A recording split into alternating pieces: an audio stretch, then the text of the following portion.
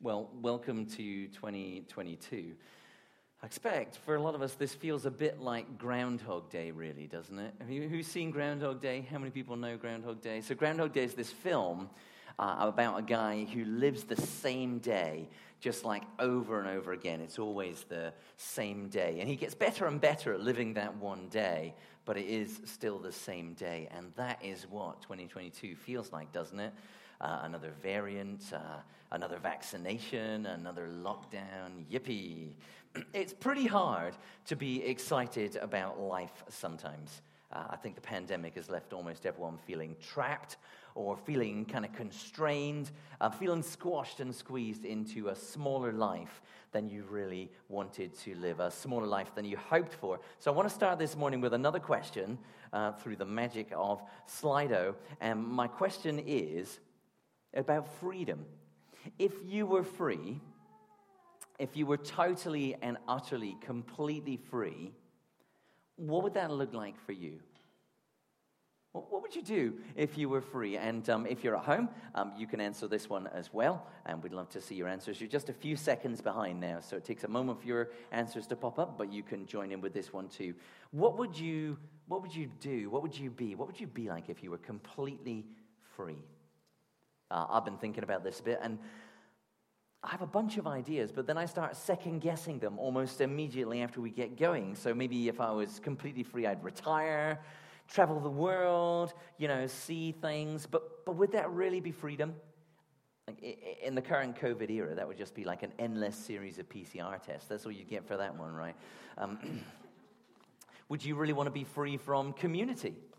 Do you really want to be free from friends and family? Maybe if I was truly free, maybe I wouldn't use that to go anywhere after all. Maybe there's some freedom in being right where we are. Maybe I'd use my freedom to write a book. I don't think so. Are there enough books, I think, in the world? Learn to cook. It might be about time. What would you do if you were truly free? Let's take a little look. Have we got any good answers here?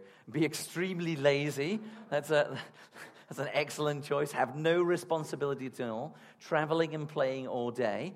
Yeah, okay. Bored. If you're completely free, you'd be bored. That's a slightly negative view on it, isn't it? A farmer. Who fancies being I think that could be quite nice, except it's a very hard business, apparently. Who watched Clarkson's Farm to see how hard it really is? It looks really very hard to do that properly, doesn't it? But there you go. Lots of different things. A massive farm. There you go. A sail on an amazing yacht. Excellent spelling. Bonus points to you there. That's good. It's a big question, right? It's a big question. What does freedom really look like? What does it look like to live out freedom? When a dolphin jumps, right, from a wave, is it free? When a flower reaches out towards the sun, is that one free? Seems a lot like true freedom, right? And when you shut a dolphin in a pool and you make it do twirls for people, that's probably not free. And when you shut a watermelon in a box and make it grow square, that's probably not free. But here's a question for you. Is a bird in flight as free as a cactus anchored to the ground below it?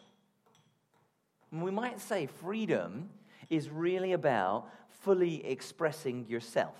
That might be a reasonable definition of freedom. Freedom is fully expressing yourself. You're free to do what you were made to do, free to be what you were made to be, free to pursue everything that's kind of wired within you and not be held back by anything. But then you've got to ask the question, would it actually be good for me to be free, for you to be free? Would it be good if everyone around us was completely free? How would we live if we were totally unconstrained? Would it be good? Or would a freed world more look like people grabbing and selfishly shoving and fighting over the spoils of a hellish world? Where would freedom lead us today? If we had complete freedom, would it lead us towards heaven? Or would it lead us to a world that was more like hell? As we start the new year, we're going to continue our journey through a short letter in the Bible. It's a letter to a group of churches in an area that used to be called Galatia, which is modern-day Turkey. So it's called Galatians because the people of Galatia. And it was written by one of Jesus' first followers, written to churches he'd started. He started a whole series of churches in this wide area. And these churches, a short while later, were in danger of losing the plot. They were in danger of losing the message of hope that he had brought to them. Now, we've been exploring the letter for quite a few months, so if you were with us in 2021, then you've heard some about this before. But if you're just joining us, or if you've just forgotten what we covered last year, which is the sort of thing that actually happens, let me quickly bring you up to speed. So some people show up in those churches, and they show up with like what they claim is an add-on, an extra, a kind of, the thing he didn't tell you is, they say, it's great that you've got this Jesus, really good. One more thing for you, you just need to follow all the Jewish rules to be really right with God, to be a part of God's family. You just need to follow all those rules. Well, the letter we're looking at is this guy, Paul, who started all those churches, writing to say, oh no, you don't. You don't need to follow any other rules. He says, Jesus plus nothing is everything. Jesus plus nothing is everything. Not Jesus plus these Jewish rules. That's not what you need. Not Jesus plus a little bit more effort from me and some trying harder. Jesus plus nothing. It's all you need. And the letter can seem a bit repetitive. It's like he's banging on about the same thing again and again, but he is. And the reason he does that is it's really important for us to get this idea, and it's really easy for us to lose this idea. So as we pick the letter up in the new year, we've got to chapter 5, and there are only 6 chapters in the letter. It's a bit of a turning point in the letter. And what happens front and center, what we're going to be looking at today, is this idea of freedom comes right to the front. So listen with me this morning as Jennifer is going to read for us, and we're in Galatians chapter 5. If you've got one of the Church Blue Bibles, that's page 1176. Galatians chapter 5, I'm going to start at verse 1. So page 1176, and just look for the big 5.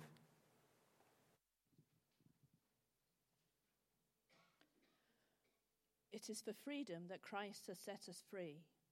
Stand firm then, and do not let yourselves be burdened again by a yoke of slavery. Mark my words. I, Paul, tell you that if you let yourselves be circumcised, Christ will be of no value to you at all. Again, I declare to every man who lets himself be circumcised that he is required to obey the whole law. You who are trying to be justified by the law have been alienated from Christ. You have fallen away from grace. For through the Spirit we eagerly await by faith the righteousness for which we hope. For in Christ Jesus neither circumcision nor uncircumcision has any value. The only thing that counts is faith expressing itself through love.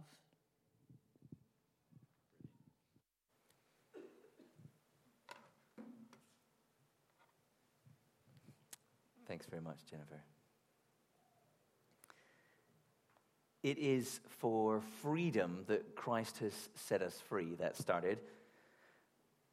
But the idea of freedom has to be in opposition to something. So you have to ask yourself, freed from what? Well, the same verse tells us, if you look carefully at verse 1, it says, do not let yourselves be burdened again by a yoke of slavery. Again. And so what he's warning them about here is a return to something. Not a new invader, not a new kid on the block that's taking away freedom.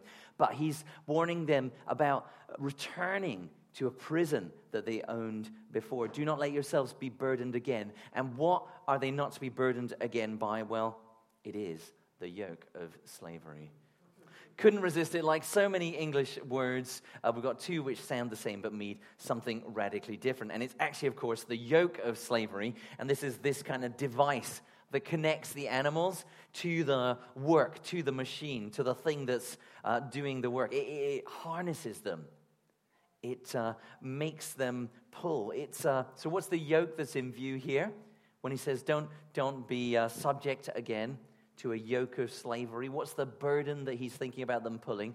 Well, in view there is the Jewish religious law.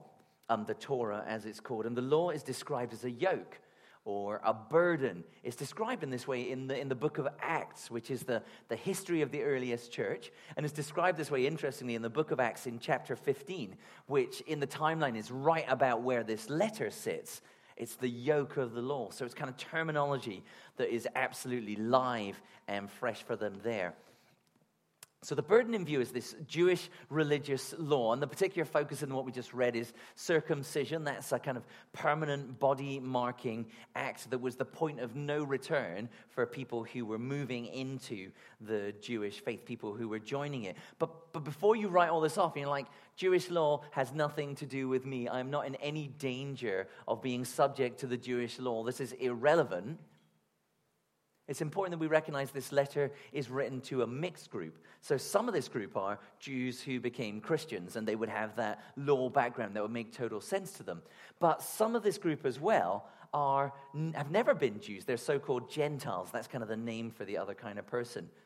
So how can Paul write to all of these people and tell them all, don't let yourself be burdened again by this yoke of slavery? Well, he can't just be talking about the Jewish law, because they're not all going to go back to that. That's new.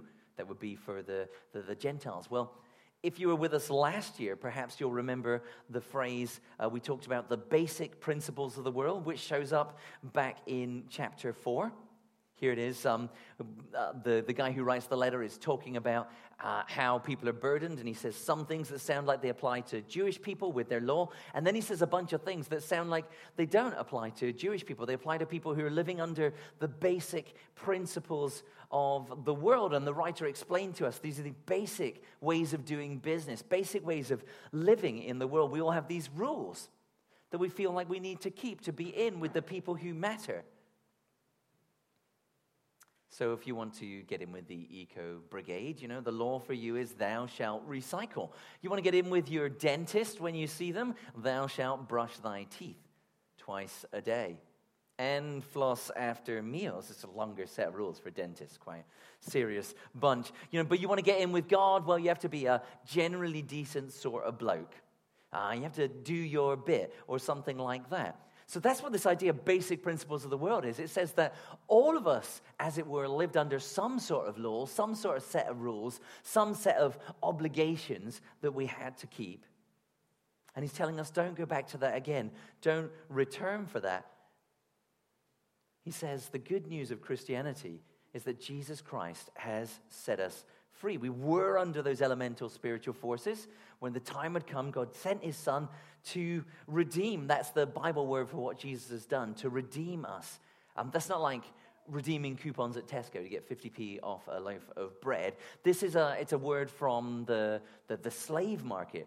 Redemption is buying back somebody from slavery out into freedom. So Jesus has taken us from this place of slavery and brought us out into freedom. That's what it's telling us. He set us free from the Jewish law and all its regulations, absolutely. But he made us free from ever needing to prove ourselves to anyone, these basic principles of how the world operates. And he says we're to stand firm in this new freedom, not to go back again to the Jewish law, not to go back again to that basic way of doing business. We relate to God now through Jesus. Not through what we do, but through what he has already done, what's already finished and accomplished. And we can and we should live like this, live like the redeemed, live free. Now he says stand firm. He needs to give them that command at the beginning of what we read today. Why do you have to stand firm? Why can't you even give 1 inch, just a little bit of mix and match? Well, the problem is that these two ways of relating to God don't mix at all. They're like oil and water. Have you ever shaken up oil and water and you just can't make them mix? They just don't mix at all. It just doesn't work. We can't relate to God both on our own merit and on Jesus' merits. It's either one or the other. That might seem a bit odd when we live in a world that's totally full of pick and mix. Right? A little bit of new age when it suits me and a bit of science when I'm sick. There's a lot of that going around. A bit of rules for other people primarily when it suits me, and a bit of liberty for me, a little bit of bending the rules for me. But there's a logic to this idea that they don't mix. If we're going to relate to God through rules, through ticking boxes, through performing and proving ourselves, well, there's no point in just ticking a few of the boxes on the page. You have to tick all of them. That's what he says to us here. This is verse 3 from what we read today. Everyone who lets himself be circumcised, take on this body marking, you are obligated to obey the whole law.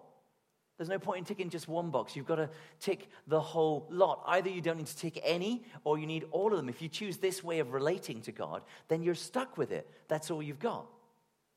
Another of Jesus' early followers, a guy called James, puts it this way. He says, whoever keeps the whole law, who ticks all the boxes on the page and misses just one, he's guilty of breaking it all. It's like crossing a border between countries. You're in one nation or you're in the other nation. You're under one set of rules or another set of rules. We went to France recently through Switzerland. Now, just before France closed its door to Brits, just so you know, didn't sneak in under cover of darkness. Switzerland, negative PCRs within 48 hours. Nothing less will do. France, negative antigens within 48 hours. Nothing less will do. There's no mix and match, though. If you're on this side of the border, there's your rules. If you're on that side of the border, there's your rules. And that's how it is with relating to God, right? Are you standing on the law side of the border? If you're trying to be justified by the law, then you have been alienated from Christ. You're in another nation. You're in another country, another system of rules. You're across the border. So if you're on the law side, you've got to tick every box. If you're on the Jesus side, the freedom side, then things are completely different. Those rules over there have nothing to do with you. You're in another country.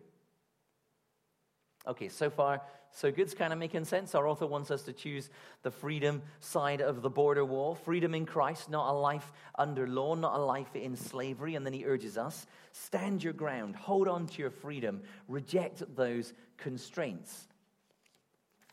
But then think back to where we started this morning with this idea of freedom, okay?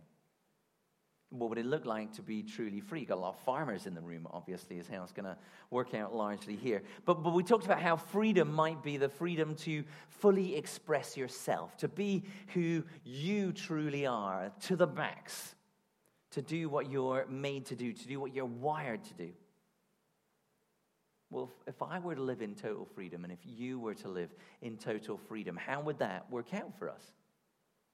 How would that work out for our world? Now, I don't know what's going on inside your hearts. I can't see inside them and tell, but I do know myself, at least to some extent, and I know that still deep-rooted inside me, I know there's still bitterness there, right? I know there's still selfishness there, I'm sure.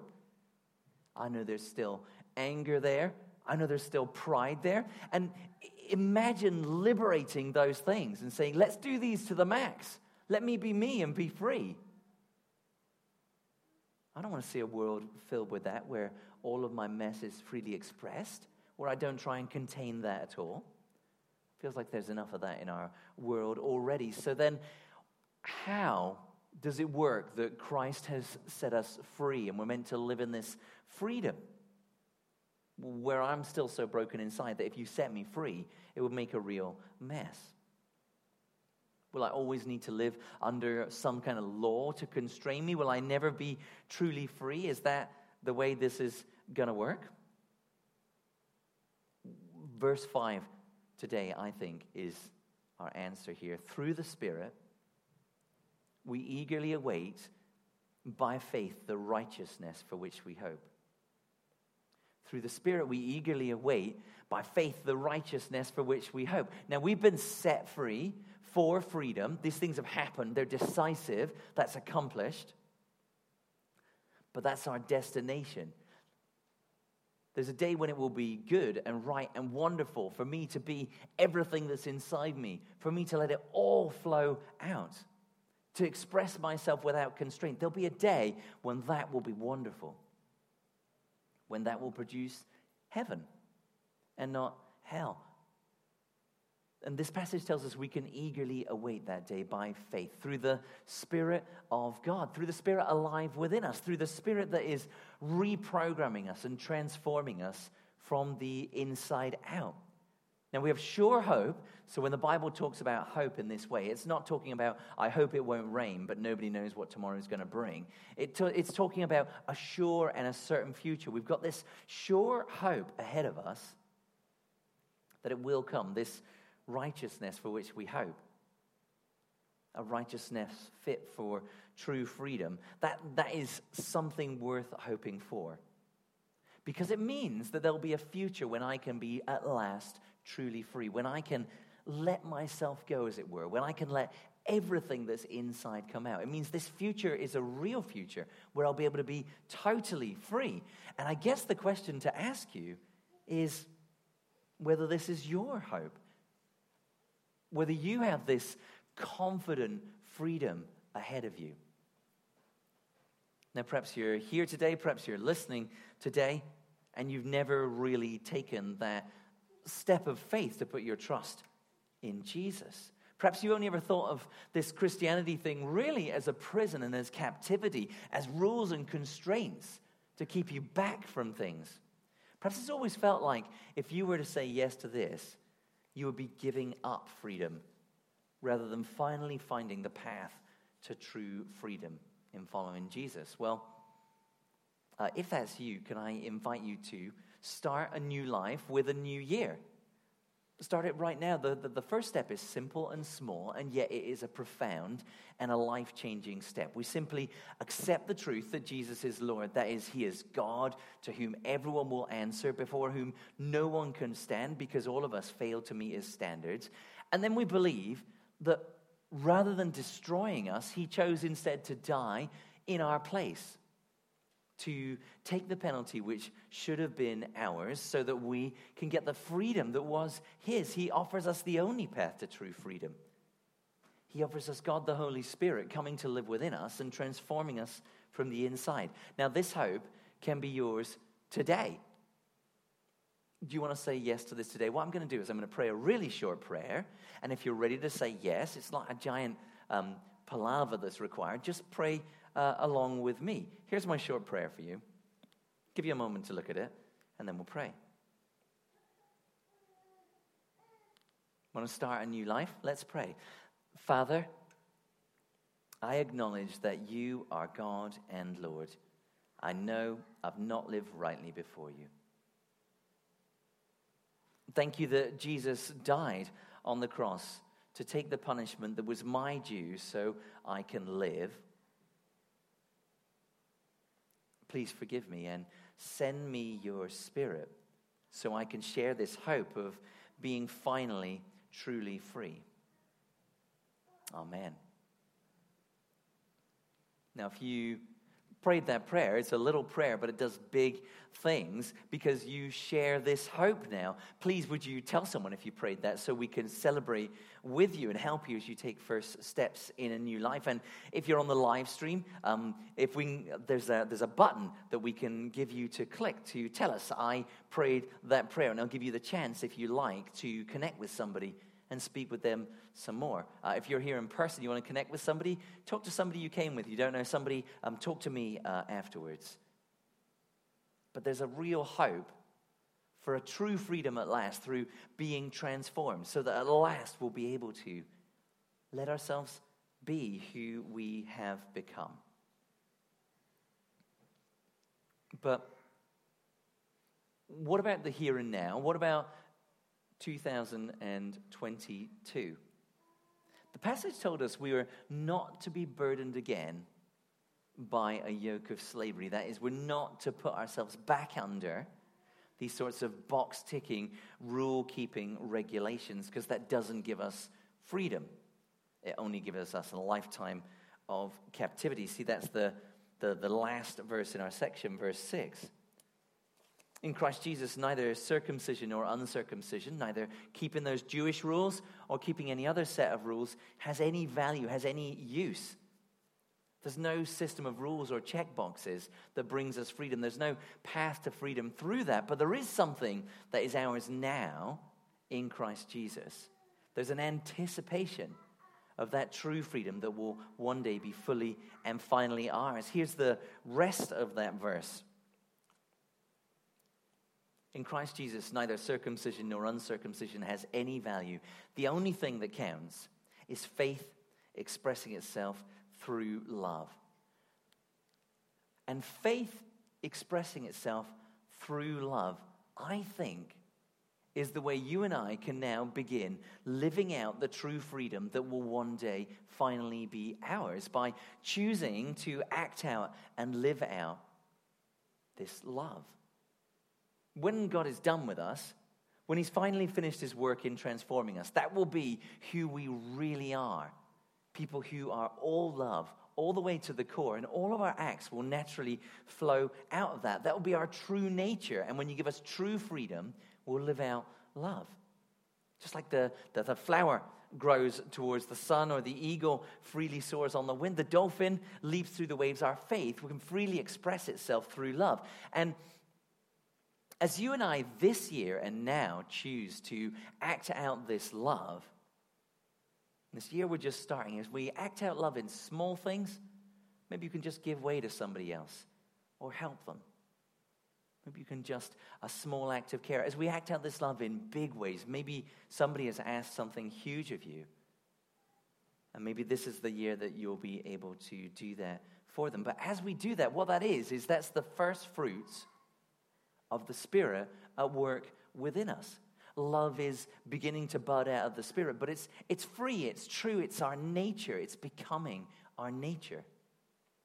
It's anticipation of that final day when we'll be fully transformed, and everything that flows out of us when we're given freedom is love and is goodness.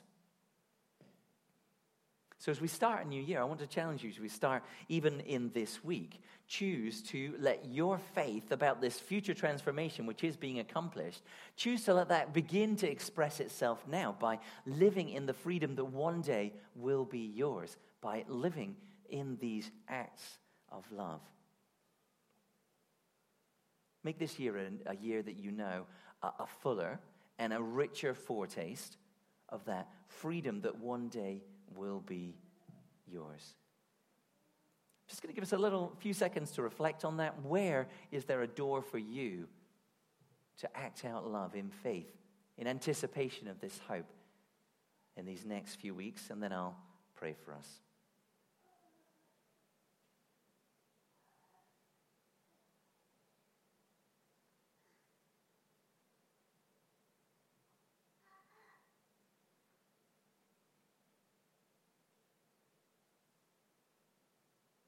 Let's pray together.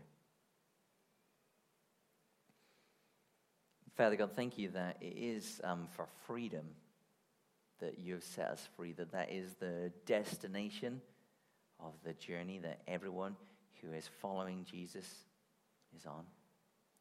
Thank you that this destination is assured. It's a sure hope. We can have confidence that one day we'll be able to live in this true freedom and that it will make a beautiful world.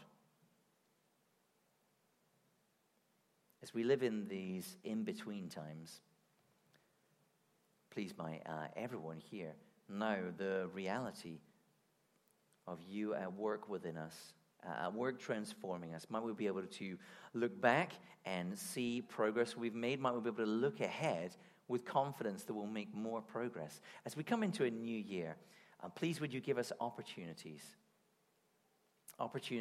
to stretch ourselves in love, to take steps which, although they're challenging now, will in the end be steps of freedom. Help us not to submit again to that slavery and that captivity, but to stretch ahead towards this freedom that you have promised. Thank you that this is possible, as Galatians has been telling us, because you sent your son Jesus into the world. When he died in our place, you adopted us into your family, joined us in his place, and sent your Spirit to live within our hearts. Thank you that these are truths that we can hold on to this year. Please might we surprise ourselves and surprise one another as we begin to more and more act out love. We ask this for your glory and for our encouragement on this path towards our future freedom. Amen.